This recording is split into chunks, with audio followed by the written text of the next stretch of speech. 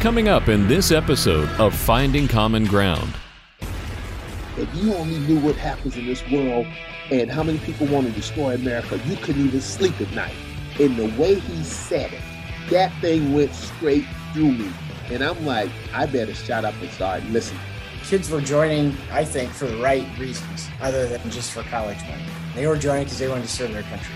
It's interesting. I suspect when you're burying them on a 2-mile run, these young whippersnappers are going, holy cow.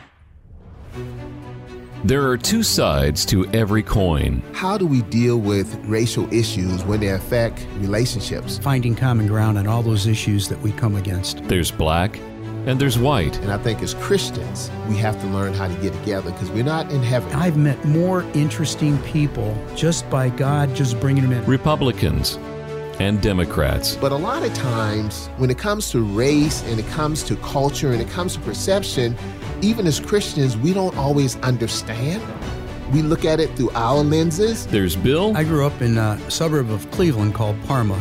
Any black people in Parma? There was not one. Not one black person, Not Bill? one. Come on, Not Bill, one. you got to have one. A Nope. token black person? A token? And there's Odell. I grew up in Charleston, South Carolina, public housing, single mom, divorced single mom of 4 kids, and I came up through segregation and all that kind of stuff. If a black person drove through the town, the police would stop and escort them out. Bill and Odell are finding common ground. A part of what we have to do is listen to each other, find the common ground, and question, not questioning you like you're on a witness stand, but questioning you for a better understanding.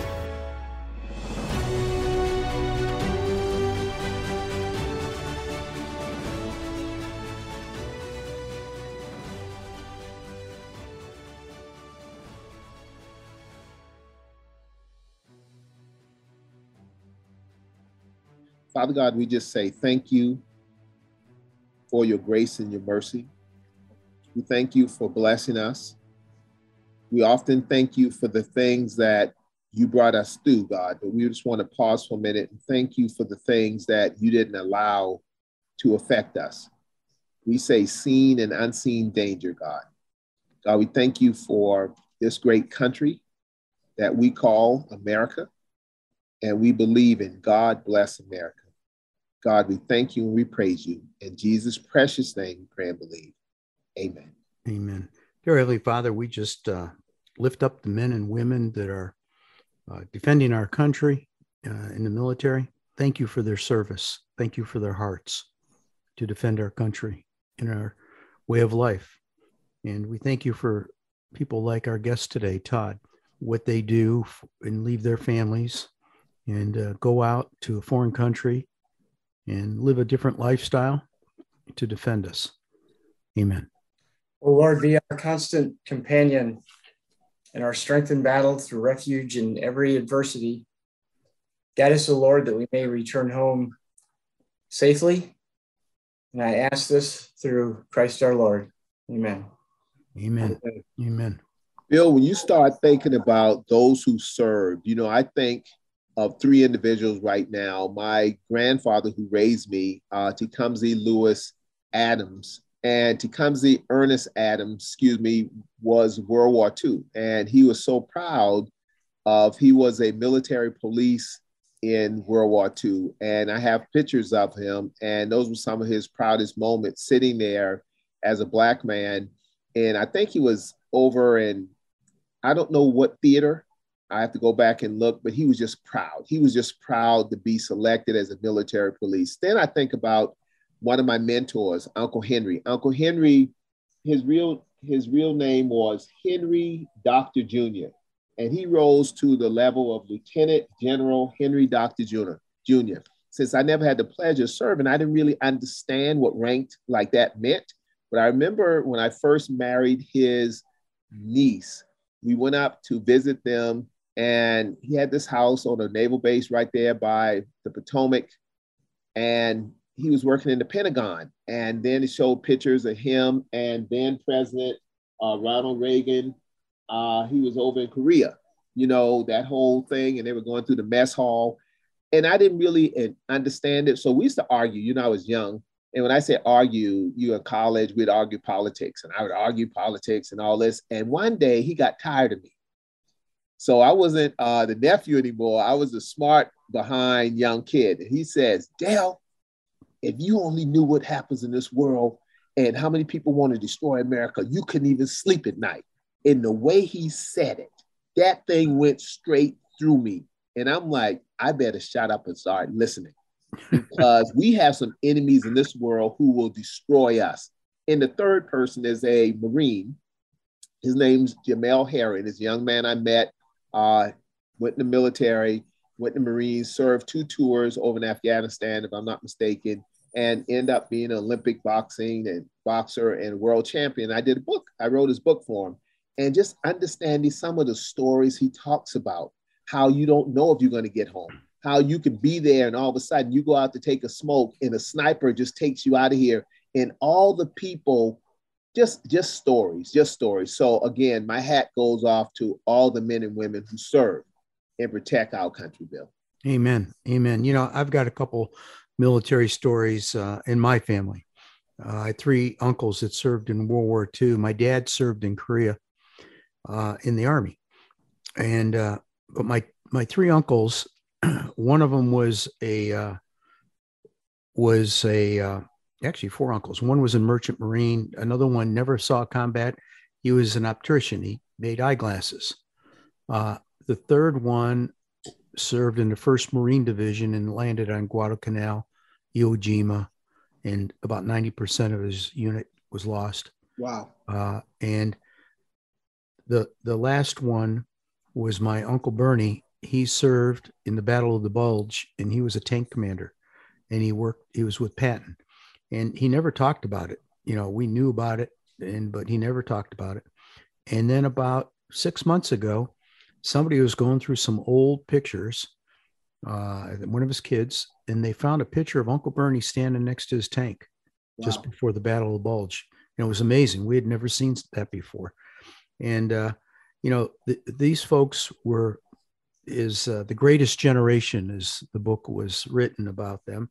But I'll be honest with you, I think today's generation of military people that go in and serve many tours overseas is the great generation of our time. Mm. And they are making a difference. And I am so happy to invite our guest in, Todd. And Todd, I'm going to let you pronounce your last name because I don't want to butcher it. Epperly. Epperly. Okay, Todd Epperly. And let me give you a little backstory how we ran into Todd. I'm chairman of the Boy Scouts Alumni Association communication team. And we're going to do some things for Veterans Day. And I wanted to get some veterans on that were scouts, talking about scouting and being a veteran and how those two intermingle. But when I read the press release about Todd, who's recently getting deployed, I'm going to let him talk about that. But this is his 3rd tour. And his deployment, I didn't realize, but they give him a deployment for a year. Mm. And so that means he's away from his family, and his family's away from him. And he works for the Scouts. He's been working for the Scouts 18 years. So Todd, welcome to the show. Thank you. Todd, give us a little background. We're going to start out. Let's start out with your background on scouting. You grew up in Iowa. And I did. Tell us about your scouting background. And it's kind of a rarity. A lot of our BSA employees usually come from other areas or whatever. But I grew up in the council that I work in, and I was a Cub Scout, and I still remember, this is a while ago. This was like 1971 or 2 or something like that. And I still remember a guy in a Scout uniform coming to our elementary school, and they took us all into the gym and did an assembly, and he talked about joining Cub Scouts, and he had these really cool patches. Mom, I need to go, because they had it you go to this, it was the Coliseum in town where they're in the sign up. Take me to sign up tomorrow night, and I want to sign up for Cub Scouts. And we did that.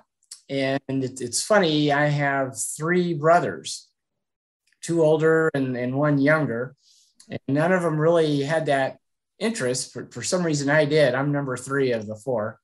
Well, it eventually turned into all of my brothers joined Scouts. Oh, wow. It didn't take long. My mom was, they had den mothers then. And my mom was my den mother, and dad was a leader for the pack. And we ended up growing up into Boy Scouts and did Boy Scouts. One of my brothers became an Eagle Scout. I didn't quite make it to Eagle, but came close. I really enjoyed all the camping and hiking and all that type of stuff. Turned 18, went off and did other things.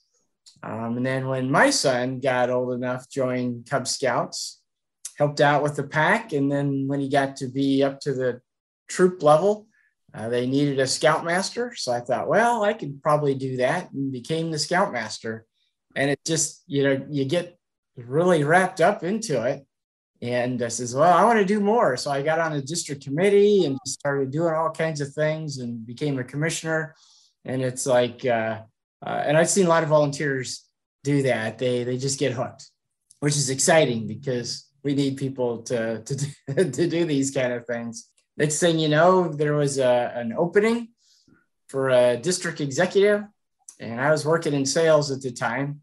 And at 40 years old, I said, I'm going to go work for the Boy Scouts. Been doing it ever since. Wow. And your current role is director of annual giving. Is that correct? Yes. Yeah. So you're a fundraiser. Yeah. I've worked in the same council all 18 years. So that's the Mid-Iowa Council. Yeah. Mid-Iowa Council based out of Des Moines, Iowa. We have 20 counties, and started out as a district executive and district director and field director.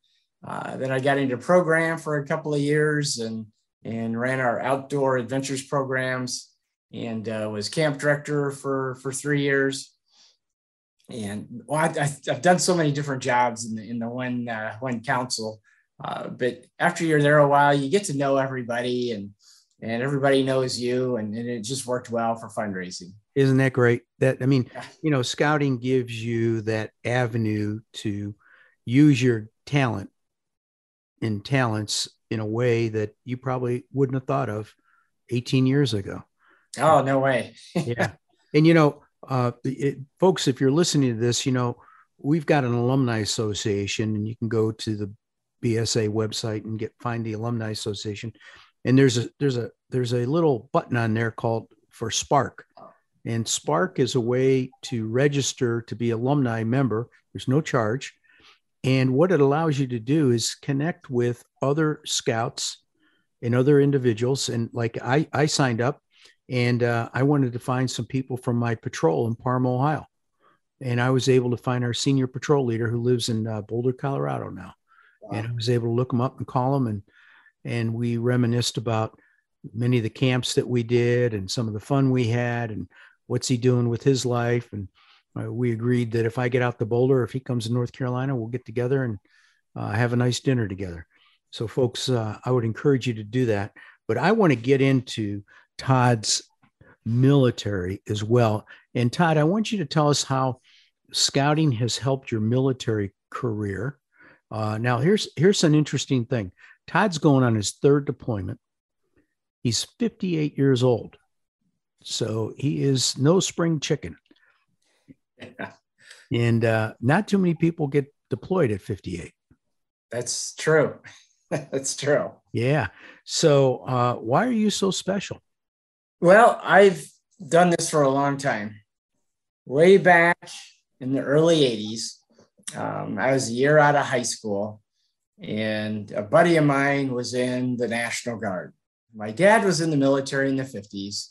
He didn't really talk about it a whole lot. He did a couple of years. He was drafted, and he said, yeah, that's just something that you had to do. I was in the Army. So I didn't really think much about it. But I had some friends of mine that were in, and they talked to me about it. And if you think back, this is in Iowa, in the Midwest. The farm crisis was pretty heavy, at that time, and unemployment was high, and interest rates, and there wasn't a lot of jobs. And I'd done a year of college, and college is expensive. So I thought, well, they're giving money for college if you join the National Guard. So I joined the National Guard. I was 19 years old. This is in late 1983. And I went into Signal Communications. At this time, Signal was radios and antennas that you actually put up, and telephone networks. We put up a lot of telephone networks where you actually ran wire out to every individual telephone, and you would run the other end of the wire to a junction box, and there would be people in a van that had patch panels where they would patch you through to this number or this number. If you think of the old days where you have an operator sitting there with patches and plugs moving around. Oh yeah. Yeah. You see that on TV now, and it's like, yeah, that's what we were doing. Yeah. That's what we were doing. The military, after Vietnam, funding was pretty short. So there wasn't a lot of new updated type equipment. But then as time went, the equipment got a little more advanced, and I actually got out for a couple of years. I did my first 4 years, got out for a couple of years, and I really missed it. A lot of the people that I was in with were friends of mine, and they were local. So I ended up getting back in. I was out for just a couple of years, got back in. They'd come out with some new equipment. It was still antennas and that type of stuff, but it was better equipment. So went through the 90s and went into a couple of different units, got some different experiences and that type of stuff. And then 9/11 happened. And that's when things got really serious. And my first deployment was in 2003. And that was to Iraq. And it was with a Signal battalion. So it was all Signal. And we still had some of the old Signal equipment that we used. We actually had telephones and ran wire out to telephones and that kind of stuff. We set up telephone networks throughout Kuwait and Iraq. And that deployment, back then they did it where you were in country, which meant boots on the ground in Iraq for 12 months. But since this was our first deployment, and it was still new, the military was still trying to figure out how to do this right. We spent about 4 months stateside at Fort Riley, Kansas, just training up to be ready. So, and then we had a couple of weeks on the back end of the 12 months. So that turned into about 16, 17 months of being away. So that was my first deployment. A lot of old equipment, that type stuff. Came back home, stayed in the Guard, did some different things. And then I deployed again in 2010 and 2011. This is where they had it to where it's no longer 12 months in country, it's 12 months total. So the whole thing was 12 months, and we spent about 2.5 months stateside. So we ended up about 9.5 months in country. But I seen a huge change in the military because funding was turned on, basically. And there were kids that were joining that probably wouldn't have joined in the 80s or 90s. But kids were joining, I think, for the right reasons, other than just for college money. They were joining because they wanted to serve their country. And it totally changed the entire culture of the military, because the culture I grew up with in the 80s and 90s within the military was almost the opposite of the culture I see now. People wanting to do well and have strong careers and stay physically fit. And they're more dedicated, which is really impressive to see. But to go back just a little bit to kind of pull scouting into this, my deployment in 2003, 2004, I was my own team. I had a platoon, and I had a couple of Eagle Scouts that were within my platoon, and they were far and above more prepared for this type of environment and leadership than I seen of non-scouts. And it wasn't long after I got back home in 2004. If you do the math, 18 years, that goes back to 2004. I was back in the civilian world for about 5 months before I started working for the Boy Scouts, because I just felt that, gosh, they are doing such a great thing. And I don't want to say that, hey, we're creating soldiers here through the Boy Scouts. That's not really what we're doing. We're creating citizens that love their country and want to do things for their and country. leaders, I might add. Yep. I think every person should have an opportunity to learn and practice leadership, no matter who they are. And in the Boy Scouts, that's what we do. So I was happy to take the job with the Boy Scouts, and they were very receptive and supportive of me being like a citizen soldier or a part-timer. A lot of employers, not so much.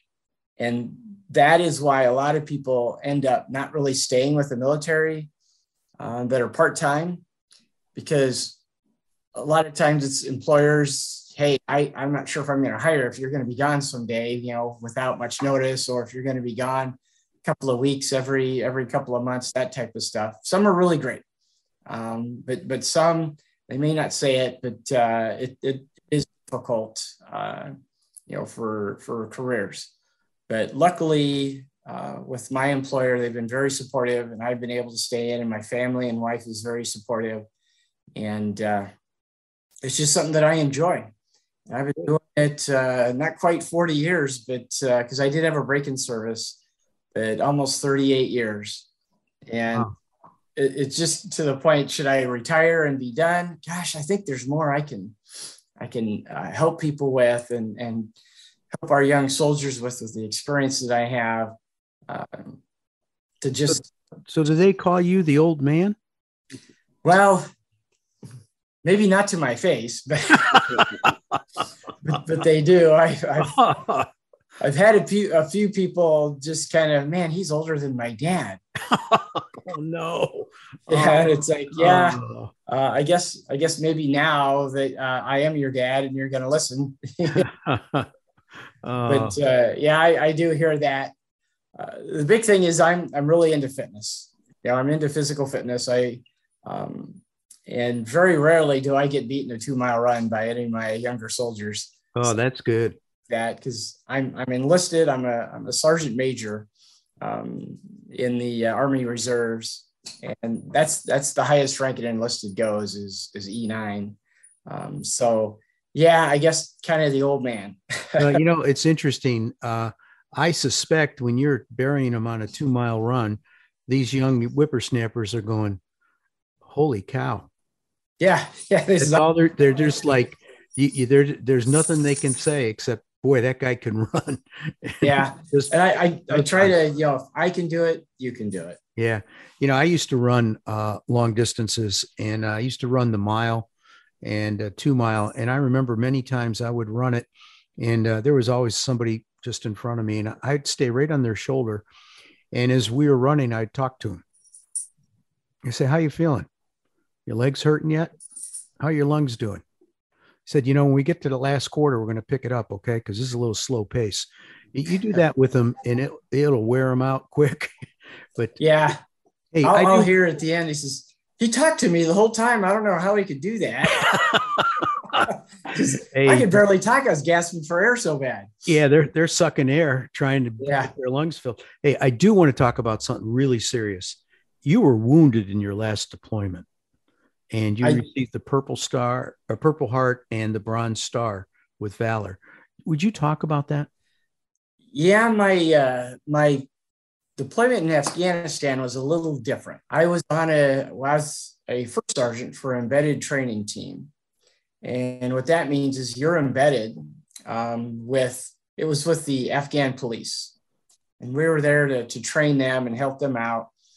And we actually had law enforcement professionals from the U.S. that were with us to help with some of the more technical type skills with law enforcement. So every day I would go out, my team and we would go to different police stations within our province and work with training the police officers in those provinces. But one day, it was our very last mission that we were going on. We were just going to a police station basically to say goodbye. And we were in a convoy, and I was in the lead truck. We're just a small convoy of two vehicles, because we really didn't travel with a whole lot of people going from station to station. And there was a police officer that was in the road with a broken down vehicle that flagged us down. So I pulled over because we were there to train him. And I recognized the uniform. I didn't recognize the person, but I recognized the uniform. And we had interpreters with me. And we had interpreters in each vehicle. And my interpreter, right away, he noticed that something wasn't right. Something was wrong. He says, we need to get out of here. We need to keep going forward. So I called back to the truck behind us that we're not going to stop. We're going to keep going. We're going to roll through this. So as I was rolling through, the police officer jumped in front of the second vehicle. So it was either run him over or stop. Well, they stopped, and somehow a door got open to the second vehicle. I don't know how it did, but somehow it got open, and the police officer started shooting inside the cab of the vehicle, and it killed both the driver and the passenger. And those are both soldiers that was part of my team. Mm. So I went back, or jumped out of my vehicle with my rifle and engaged this police officer. And during that engagement, I was shot twice. But that person is no longer with us. Mm. So, well, thank you for sharing that. It was traumatic. I know that's a hard thing to talk about, particularly friends that you saw die. Thank you for your service. Odell? That's so powerful. I think about, Todd, when you think about, let me talk about this first. Philmont Scout Ranch. I had an opportunity to go. Of course, I couldn't beat you in no 2-mile run. And I'm sure if you ever went to Philmont, you probably hiked up to Tooth of Times, of course. Yep, been there. So when you do that, and all of a sudden you find yourself in Afghanistan, and you served the country well, you put your life on the line, you did all that. Do you mind sharing with the audience, how did you feel watching the chaotic withdrawal from Kabul, all that stuff? I mean, all that. Is that a fair question? And if not, it is. And I've done a couple of interviews, and that all happened there in Afghanistan. And it could have been done. This is just my opinion. This is nothing official or anything, but it could have been done a lot better. And I agree with you 100%. That's my opinion. I agree with you 100%. Yeah, it's a lot of money and a lot of soldiers dedicated a lot of time and commitment to help that country, their government, and the families there. And it just kind of feels like, okay, well, that was kind of a waste, to say it bluntly, because there's some progress that got made there. And I had 5 interpreters that were part of my team, and 4 of them are back here in the U.S. that I interact with regularly on Facebook and that type of stuff. And there are good people there. There's a lot of good people there. And a lot of them did come to the U.S., and some of them are still there in Afghanistan. It's just too bad that it hasn't gone back to where it was 20 years ago. But thinking of forward, 5 years from now, will it be? Maybe, hopefully not. I don't know, but it could have been done a lot better. And the Taliban took control like immediately, and if there was some kind of phases, that could have been avoided, I think. But that's just an opinion. Well, the pictures, the optics were horrible. They were. And we understand there's a big difference between Veterans Day that we're celebrating and Memorial Day. We understand the connection, but we also understand the difference. What did you think when you saw the plane up there and the people were like desperate and guys falling? It's unthinkable in my mind. The only thing that's close to it, 9/11, when people were diving out of the World Trade Center because of the fire, people were falling.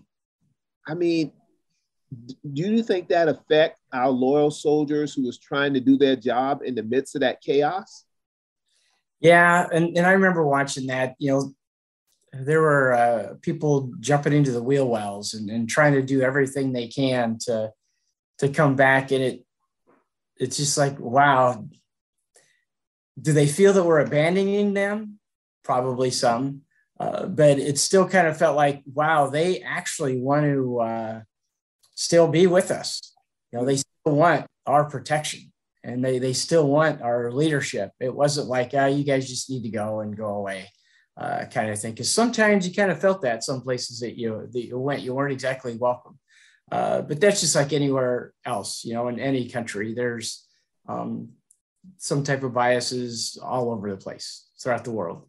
But the majority, it seemed like that they were glad that we were there, and trying to pick the good out of that was seeing that it was tragic and it was horrible. But at the same time, you think, wow, they really appreciate what we're doing, and they really want to continue us doing what we were doing, and want to be a part of the culture that we have. Yes, that's powerful. I say it all the time. Bill and myself, we just returned back from Europe with our wives on vacation. We went to London for a week, and then we went to Paris for a week. And I tell people all the time, when we come back to America, a lot of times one of our favorite hobbies is politics. And I say to people, let's engage as political competitors, not as political enemies, because we all are Americans. And it's people all over this world will risk their life to come to America. So America can't be that bad if people are willing to risk their life to come here. But that's just the truth of the matter. America is a great country. Perfect, didn't say perfect, but great, yes. And again, God bless America means something. And I'm so proud to be an American. Bill? Well, absolutely right. And I was thinking about, Todd, you mentioned that there was a change in the military culture from when you started until in Afghanistan. What do you think caused that change? Well, I hate to say that, 9/11 woke a lot of people up. Yeah. Mm-hmm. And it woke up the culture that to be proud to be a veteran or a person of the military. I'd been in almost 20 years before 9/11 happened, or before my first deployment. And Veterans Day was just another day. I don't remember it being celebrated like this. And when I was first in, they told us don't go off post or out to eat in uniform. And if you did, it wasn't really all that great. People, what are you doing? All they did was, do all this nasty stuff back in the late 60s, early 70s. But now, gosh, if I'm out somewhere in uniform, people want to thank you for your service. They'll pay for your lunch. I always try to say, hey, thank you, but no thanks kind of thing. But it's nice to feel that. And it makes you think back. When I was first in, there was a lot of Vietnam veterans still in the military.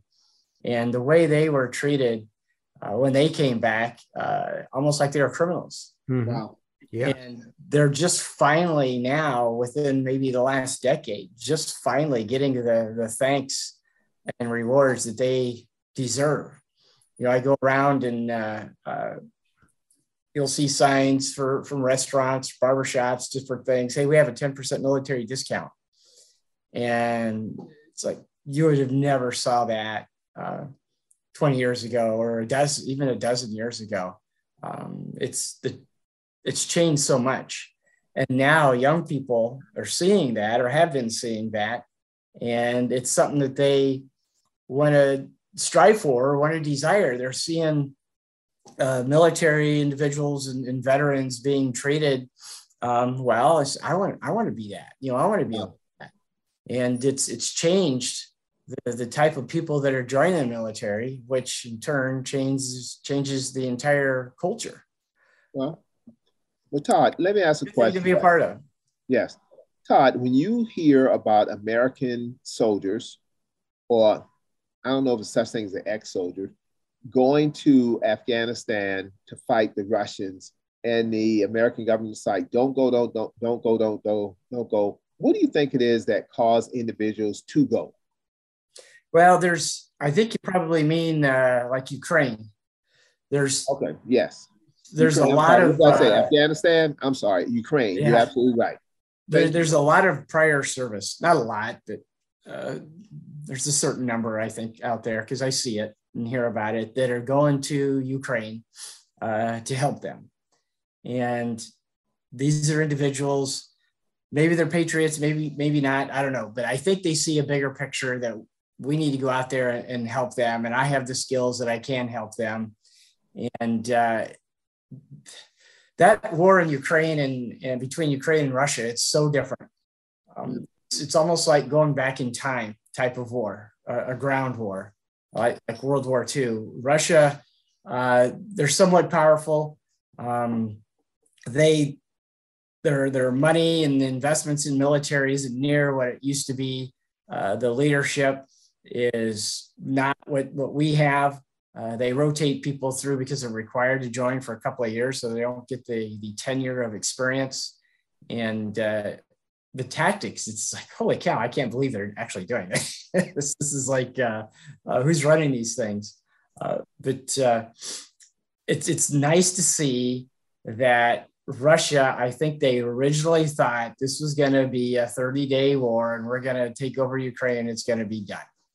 And here in a couple of months, it'll be a year-long, wow, engagement because the Ukrainians are tougher than I think the Russian military or leadership gave them credit for. Because I think this is more of the leadership of Russia, not the military of Russia, that wants to annex Ukraine like they are.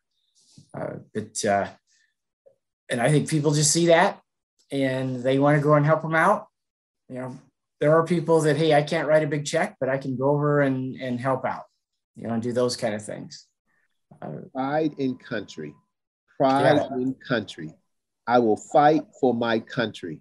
Bill, that still means something. I will fight for my country. In spite of the poor, shoddy, outdated equipment, because I guess Russia's fancy equipment, other than nuclear bombs, and we're not going there, a lot of it you see is like, it's all outdated. Yeah. Where was I going to go with this? But it's old equipment that's outdated and maybe don't have a whole lot of spare parts for and that type of stuff. But it's not all that great. Well, it struck me when they first invaded Ukraine and they had, 6-mile or 10-mile or 20-mile convoy going toward Kyiv. That's where it all was, where it's like, they have no idea what they're doing. Yeah, exactly. I'm thinking a couple warthogs going through that would be just cherry picking. They just annihilate all those vehicles. And they ran out of fuel and food. Like a logistics or supply line. Yeah. Yeah. There's no support. You guys just decided to go this way. Yeah. Just get on the road and don't worry about it. Good luck. Hey, I'm going to switch gears just a little bit. You mentioned the uniform, in the 60s and 70s, they told you don't wear it. And now you wear it and everybody greets you. Can you give us your thoughts on the Boy Scout uniform? Wow. Great question, Bill. Great question. Uniform. Yeah. And I actually think about this a lot. Because every unit that I have deployed with, I was not a member of that unit. I ended up getting pulled in because they had a vacancy. I have a unique MOS and my rank and stuff. So I always end up going with people I don't know. But we all wear the same uniform. And as soon as you are right there and meet them, you're best friends.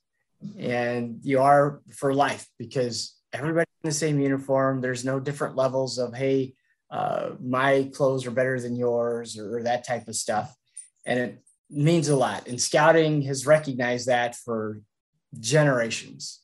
that's why we wear a uniform. It puts us all at the same level, and it's just that much more important.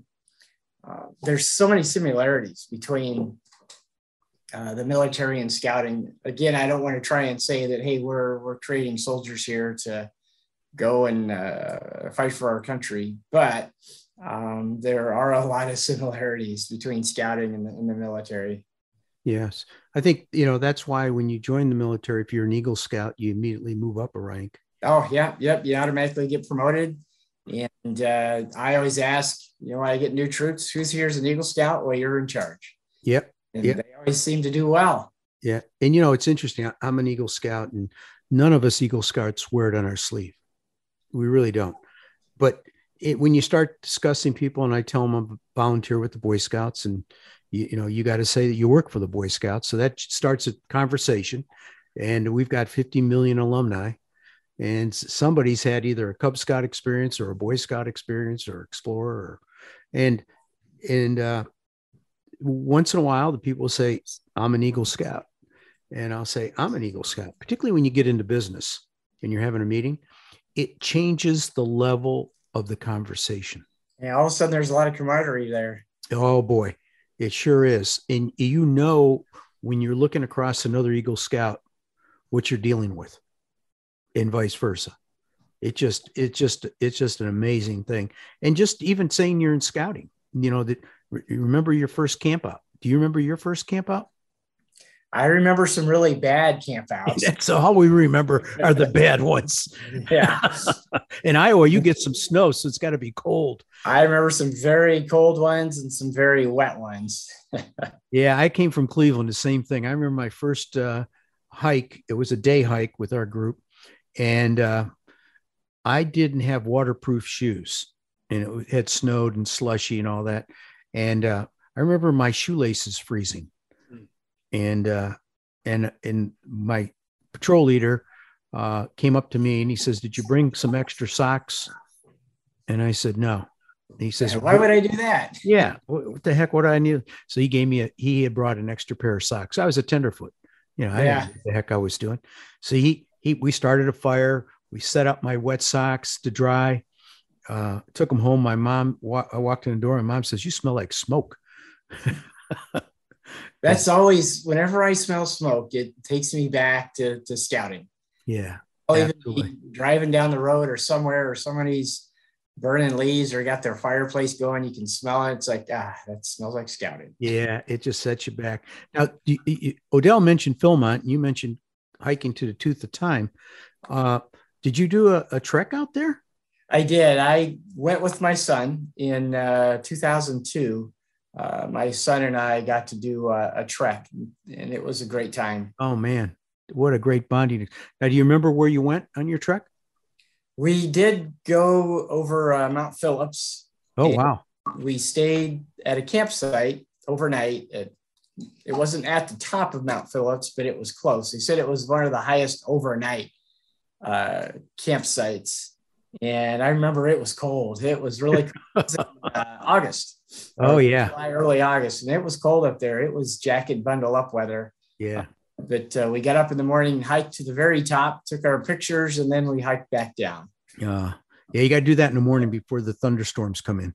Yeah. We'll be up there when there's lightning. So that cold. I was at Philmont 2 years ago for an event, and I was staying down at the camp at training center, and they have tents with metal beds and a mattress, and it got cold. I think I was in, it might've been June. So it got cold. It went down to 40 degrees. And I hadn't brought my heavy duty sleeping bag. And I remember sleeping with all my clothes on and a tassel cap in a sleeping bag and still cold. And the next day I got up and one of the guys said, "Was anybody cold last night? We got extra blankets if you need them." I signed up for that right away. I wasn't cold. I could have used that last night. Yeah. But the hot coffee tasted good in the morning when I got up. But we took Odell and Bev out there, his wife, at a retreat. And I don't think you've been to New Mexico before, Odell, had you? No, never went to New Mexico. That was a whole different experience, but I really enjoyed it. Everything from the little saloon down there, we had steaks and everything. Cimarron, was it Cimarron? Cimarron, Yeah, yeah, right outside. St. James Hotel. Yeah. The most haunted hotel in America. I was going to say, yeah, we've been there a couple of times. We've gone down there for training, and you got to go to the hotel and go to the saloon. Yeah. Just bullet holes. There's bullet holes in the ceiling from the old West. Yeah. Good. See, here we're already, three of us are talking about memories of scouting. Exactly. I had a question for you, though. When you said the military changed, how has scouting changed over the years? I get a lot of people that I talk to, with fundraising, you interact with a lot of individuals, good and bad. And he says, well, you guys have watered it down. You've changed the programs. Everything's changed. He says, what's changed? Nothing's changed. I don't think the program has changed. It's the requirements for the merit badges and the rank and the campouts. That's the same as it always has been. What's really changed is that we've opened it up to everybody. We've opened it up so that, and as I said earlier, that everybody should have the opportunity to learn and practice leadership. And there's no better youth organization than the Boy Scouts of America for a young person to get that experience. Yes. Amen. Say that, well, you can't have it, just this person can, which we've done for a long, long time, is finally come around and open a lot of eyes. And there's people say, oh, girls are in Boy Scout troops. That's not going to work. And I says, well, where'd you hear that? Who told you that? Well, that's what the media said. Well, don't listen to me. Girls are not joining Boy Scout troops. They're just not. They're setting up their own troop, and they're doing the very same things that the boys are doing, but they're doing them separately with their own leadership. Oh, well, that's not what was said in the media. I know. And that's just the way the media is. Yeah. Here's the truth, and this is what we're doing. And I just thought, if we did do that, it would be tough because all the girls would take over all the leadership positions. Oh, wow. Because if you take a 13-year-old or a 13-year-old boy or a 13, 14-year-old girl and you put them together, well, the boys at that age, their entire lives centers around burgers and farts. And that the girls that age, they're a little more mature and they think all those kids are weird. Because I raised a son and a daughter both, and I would take my daughter out to scout camp for the summer, and she said, man, Dad, I'm not coming out there. Those kids are weird. And I says, well, they're your typical 12, 13-year-old, and that's just the way boys are at that age. Yeah. Boy, you hit the nail on the head. And, the other thing that we haven't changed the Scout oath and law. No. That stays the same. Duty to God, duty to country, service to others, and then take care of yourself. I mean, there's nothing wrong with teaching every youth in America that. We don't need to isolate a group and say, only you can learn this. I was put on a committee, national committee, to change the business culture of the Boy Scouts, to make us more consumer-driven, customer-driven, focus on breaking even or maybe making a little money as opposed to losing money. Just a lot of different things that they came across. And that's a big culture change here, probably over the last decade. Absolutely. And, it has been. The direction we got from Dr. Robert Gates and Rex Tillerson and those guys was everything is on the table to change except the Scout oath and law. You can't touch that. And I remember sitting at that table, there's 13 of us, and the chief scout executive was across, and the guy next to me, Dr. Gates, said, hey, has anybody got any questions about this culture change? And I'm thinking, who's going to ask a question, and the guy next to me puts his hand up, and I found out later on he was the CFO of General Dynamics, Hugh Red. And Hugh says to Dr. Gates, he says, I got a couple questions. He said, what's that? He says, well, the first one is, if this is a, flavor of the month, we put up some posters and we're done, I'm not interested. I'll tap out. I got other things to do. And Dr. Gates says, I'm telling you, this is serious. We're going to do it. and you just can't touch a Scout oath and law. He says, okay, here's the second question. He looks over at the Chief Scout Executive and says, can we fire him or cut his salary? And I'm thinking, holy cow. And the Chief Scout Executive said, I'll answer that.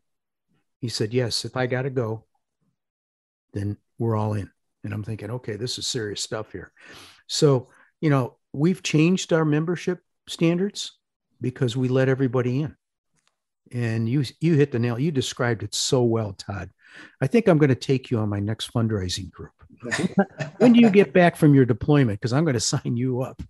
Yeah. You know, one of the things, Todd, that got my attention when Bill came and was recruiting me as a board member, I said, I'd rather see a Black young man in a Scout uniform than an orange jumpsuit. And I meant that. And I still stand by that. And I agree with you. I think Scouting is one of the best organizations for young people in leadership in the country. I think that Scouting's had some challenges and we've owned up to that, but we don't throw the baby out with the bathwater. We change the water. We change the water and keep going and grow the baby. Your thoughts on that, sir? Let's just say, Odell, are you a football fan? Yes. I don't know if you've ever heard of David Montgomery. He's the running back for the Chicago Bears. Okay. And he played college football for Iowa State University here in Iowa. You sure it's not the Ohio State University? No, Iowa State University. Okay, because Bill has this, the Ohio State University. Everything is the Ohio State. Yeah, I hear it all the time. My wife always rolls her eyes. But that's Big Ten. Iowa State's Big 12. But outstanding young man and great running back. He ended up getting drafted in the first round. Chicago Bears, but David Montgomery is an Eagle Scout. Wow. We've had him speak at one of our events, and he says that he came really close to an orange jumpsuit. Wow. And his father did, and his older brother did. And somehow in some type of a youth outreach program, he got involved in scouting. He wasn't a Cub Scout. This was when he was older. And he said it changed his life. And almost said that it saved his life. And he got hooked on it, earned his Eagle Scout, helped him get his grades up, got a scholarship to play for Iowa State. Now he's playing in the NFL. And there's tons and tons of stories like that. And I'm sure you've heard them all, but it's just surprising of what scouting can do for a person. Now, at the same time, I'm being a realist. I've seen all levels of scouting. And when I do go out and talk about scouting or promote it, I'll have somebody, I was a scout and it was terrible. Our leader didn't do this or that. And we didn't get our awards and those kind of things. And what we sometimes have a tough time with is, it's just like anything else. There's some not so great leaders and there's some really good leaders. Right. And sometimes some people get maybe a bad or the wrong experience because of the volunteer leader that they had. And we try to do all we can to make sure that our leaders are the best trained leaders with, we started doing background checks and the youth protection training and all the things that we provide. I don't think a lot of organizations started doing it as soon as we did. More and more of them are doing it now, but we've taken a lot of hits. Like you said, we aren't perfect. Took a lot of hits back in history, but throughout the 90s and the 2000s, I'd say the last several decades, scouting has been cleaned up a lot. And a lot has changed, and we do have great leaders. And sometimes you'll get somebody that doesn't have the best leader and they don't have the best experience. Yeah. You're right, Todd. We have the best youth protection program in the country. People are taking it and using ours, and we give it away free because it's all about the youth. I did some research, and if you go to a public school, your teachers are about 30-1 ratio. You go to a private school, it's about 20-1. You go to church youth group, it's 10-1. In the Boy Scouts, it's 2 kids for every trained leader. And I'm talking trained. We put a lot of training in. You can't be involved in scouting if you don't go through a background check and a youth protection training, period. Even if you're on the board and never have interaction with a kid, you can't be involved with us. And so it's a big deal. We're getting near the end, Todd. We always ask our question: how do you find common ground? But before we do that, I'll give you a minute to think. Odell, you want to add something? I just want to say thank you, Todd. Thank you for your service to the country, but also for your service to the young men and women. That's going to make a difference. You know, the difference between keeping Odell out of a jumpsuit, orange jumpsuit, and a Boy Scout uniform, that's a big deal. You know, that's a big deal. And we just want to say thank you because you believe, I believe. You know, my experience is somewhat different from yours, somewhat different from Bill's, but we still believe that Scouting is one of the best organizations in America. And I believe that. So thank you for your service in both ways, sir. Oh, you're welcome. Thank you. I second that. Bill, common ground, there's a lot of common ground in different places, I guess, with the general public or just people in general. Yeah, just how you come in a situation that might be different. People might look different, act different. I mean, you were in a foreign country. Oh, okay. Clearly yes. Differences. How do you find common ground with somebody that has a different culture? That's a big deal, especially when you are working to build relationships and trust, which was part of what I had to do when I was embedded with the Afghan police. You really had to build common ground and relationships and trust and those kind of things. And it can't be just, hey, we want to give you this, or I have a gift for you that I brought. Trust me for this. And they see through that.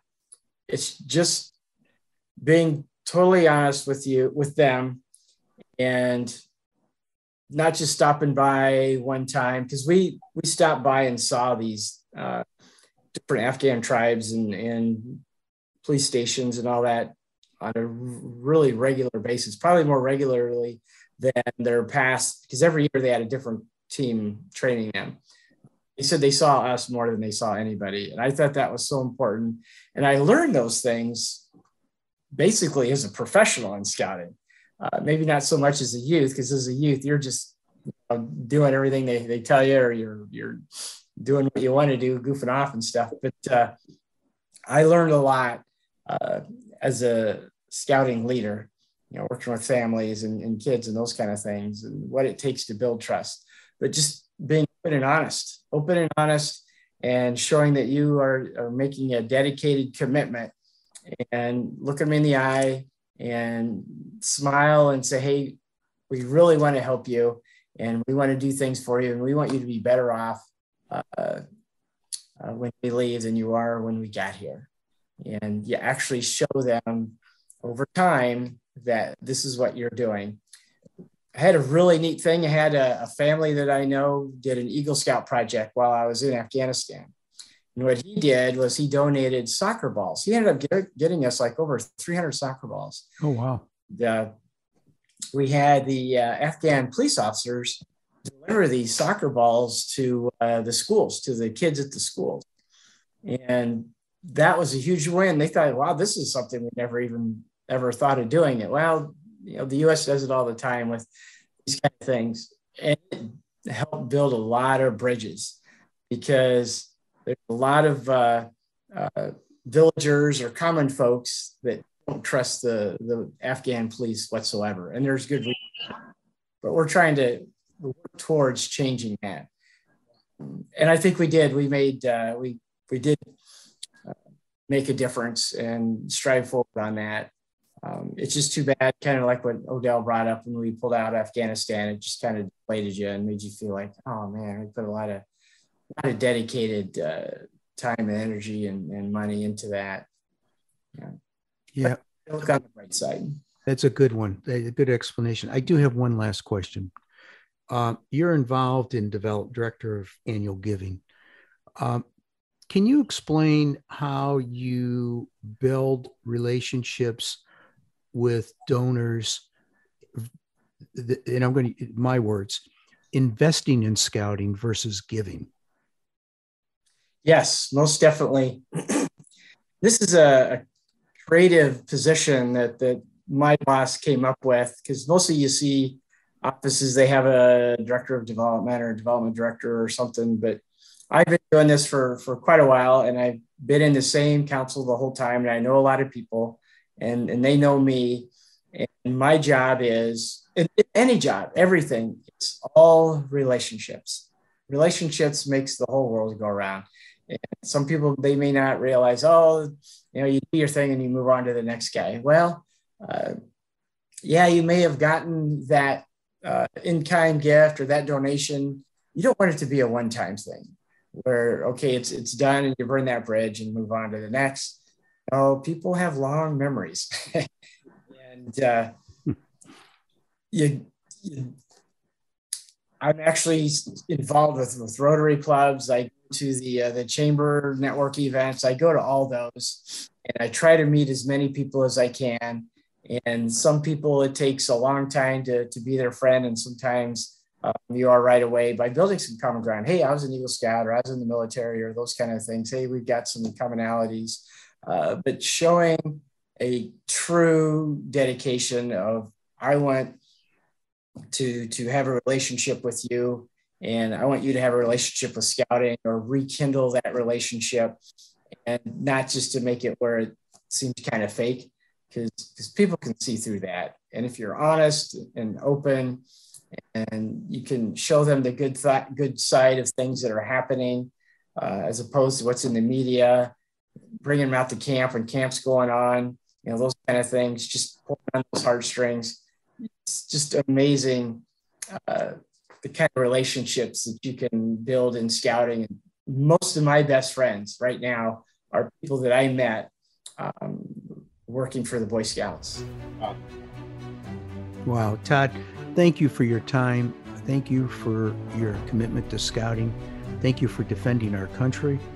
And we wish you Godspeed as you go on this deployment. And I think, Odell, let's have him back on when he comes back. Or he can't come on while he's over there? I actually probably could.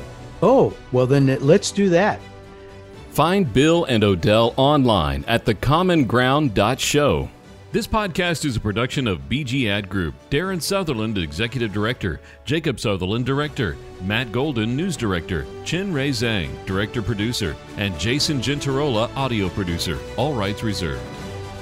This podcast is brought to you by Yes Weekly, the Triad's largest circulated and best read weekly magazine. You can also find us online at yesweekly.com and on Facebook, Twitter, and Instagram. Yes Weekly, your trusted news leader for local arts, entertainment, music, food, and more for nearly 18 years.